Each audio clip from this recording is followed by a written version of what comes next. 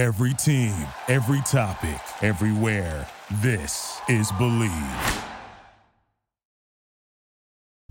What's up, Lions fans? Jesse Cass here for a little bonus edition of the LMU Basketball Podcast here in the Believe Podcast Network. Just going to be short and sweet, but we mentioned in the last episode we'd keep you updated on the West Coast Conference Tournament and everything going on with the LMU Lions. So after Thursday night's game, the LMU Lions came out victorious, and they have advanced for another ball game here on Friday as LMU coming away with a 75-61 victory over San Diego in the 8-9 matchup.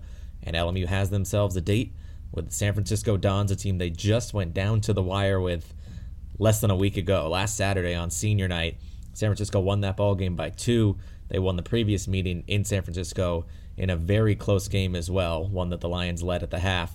So LMU in a game against a team that they haven't won against this year, but that they likely feel pretty confident that they can go get one. It should be a really competitive and fun basketball game. So we'll look a little bit at that matchup, but first, let's talk about the win over San Diego for the Lions. We mentioned the 14-point victory, and it was really a dominant effort on both ends of the floor. LMU as a team shot 50% from the field.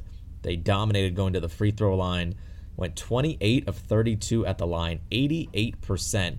And that was one of our keys that we talked about in the last podcast about not only getting to the free throw line, but making the free throws. And the Lions did both of that at a really, really high level, getting to the line 32 times. And as we mentioned, cashing in on 28 of those attempts. So the Lions did that in the free throw department. They out-rebounded San Diego by a huge margin, 40-20 on the boards.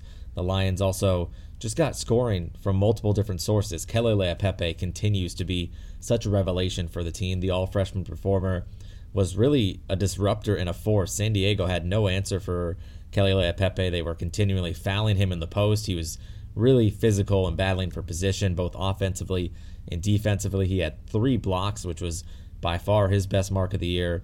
And oh, by the way, 23 points and 10 rebounds. And talking about free throws, 13 of 13 from the free throw line for the freshman. Just incredible there. And then, as usual, Eli Scott, very nice performance as well. 16 points, 7 rebounds, and 3 assists. And then you got another score in double figures. That's always important for the Lions as well. A third score, it was Ivan Alipiev, 12 points, a couple of three-pointers in a game that the Lions didn't shoot the 3 well, but Alipiev provided some big threes. And then just little chip-ins here and there. Jordan Bell, 8 points and 9 boards. Eric Johansson, 7 points and 5 boards. And Parker Dortch with 5 points as well. So all-around, well-rounded team effort for the Lions to put up 75 points. And on the other end, really stifle and stymie San Diego, who shot just 33% from the field. They only made 31% of their three-pointers as well. San Diego did make their incredible amount of their free throws. They were 21 of 22, but overall, LMU really just kind of had them walled off and blocked off at every single conceivable angle. So it was a really nice win to kick off the West Coast Conference Tournament for a Lions team that, you know, in this scenario, you can really build momentum and confidence very quickly. So we mentioned they'll have to kind of go through the gauntlet, 3 games in 3 nights if they want to get to the semifinal, but one game at a time. You check off that first check mark with the win against San Diego.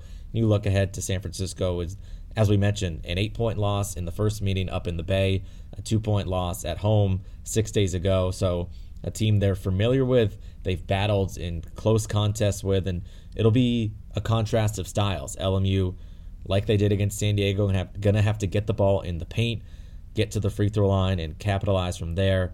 And then defensively, limited in San Francisco's 3-point shots. The Dons really like to run. They like to move the ball, play a high-speed pick-and-roll offense where they are looking to either get to the rim or hit three-pointers in a very analytically driven offense. So it'll be really imperative to see who controls the pace and who controls the tempo of the game to see who will come out on top. But I think for the Lions, as we said, there's a lot of reason not only for confidence, but just for being loose and ready to play in this environment. They already have that 1 game under their belts, which of course the Dons do not. So the Lions automatically have that familiarity with the court and the surroundings and everything that might make that little bit of a difference. And also the rest of the way, the Lions are going to be underdogs, so they can play free knowing that at least the outside world is not really expecting them to win. So in their own camp, of course they are, but they can be relaxed, play free, play fun, and give themselves a real opportunity to win. And as we mentioned, the last time these two teams played, it was very, very close.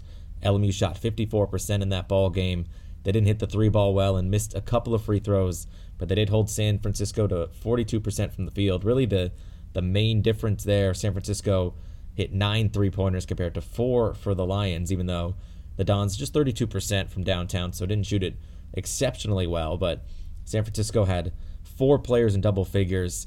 See if the Lions can limit that a little bit. Jordan Rottino led the way with 17 for them in that ball game. And for LMU, perhaps a good sign that Eli Scott only had 4 points in just 23 minutes in the last meeting. Jordan Bell really had it going, a career-high 25. But knowing that Eli is likely going to take it up a notch and get his usual production, if you can get, again, second and third scores to really chip in, we know that Le'Apepe is really, you can kind of write that in Sharpie that he is going to produce as well. So if you get that third score, whether it's Ivan Alipiev like it was against San Diego, or Jordan Bell like it was in the last regular season game, whoever that may be, if you get a third scoring option, that can really go a long way in helping the Lions advance in this tournament. So we'll see what the Lions do. It's one game at a time here in Las Vegas at the Orleans Arena. LMU and San Francisco will be at the same time as the Thursday night game, 6 p.m. here on this Friday evening in Las Vegas. If you're listening, driving home on the radio, I will be there with you, KXLU 88.9 FM, also TuneIn Radio. So be sure to tune in for that and see if the Lions can keep this thing going here against a San Francisco team that they have some history with. Last time the Lions made the semifinals was in the 2013 West Coast Conference Tournament. That's the last time these two teams saw each other in the West Coast Conference Tournament. LMU, during that run, we've talked about it extensively here. They had 3 consecutive wins on 3 nights, and then played a fourth night against the number 1 team in the country, Gonzaga, and that was the last year that before they changed the format, and they've changed it a few times since. But if the Lions do win 3 in a row, they'll have that one day off before a potential semifinal on Monday. But as we said, one game at a time. So LMU and San Francisco tonight at 6 p.m., and we'll be back with more updates as the tournament continues here on the Believe Podcast Network. Thanks for tuning in on this mini bonus episode. We'll see you tonight here in Vegas. Thank you for listening to Believe. You can show support to your host by subscribing to the show and giving us a 5-star rating on your preferred platform.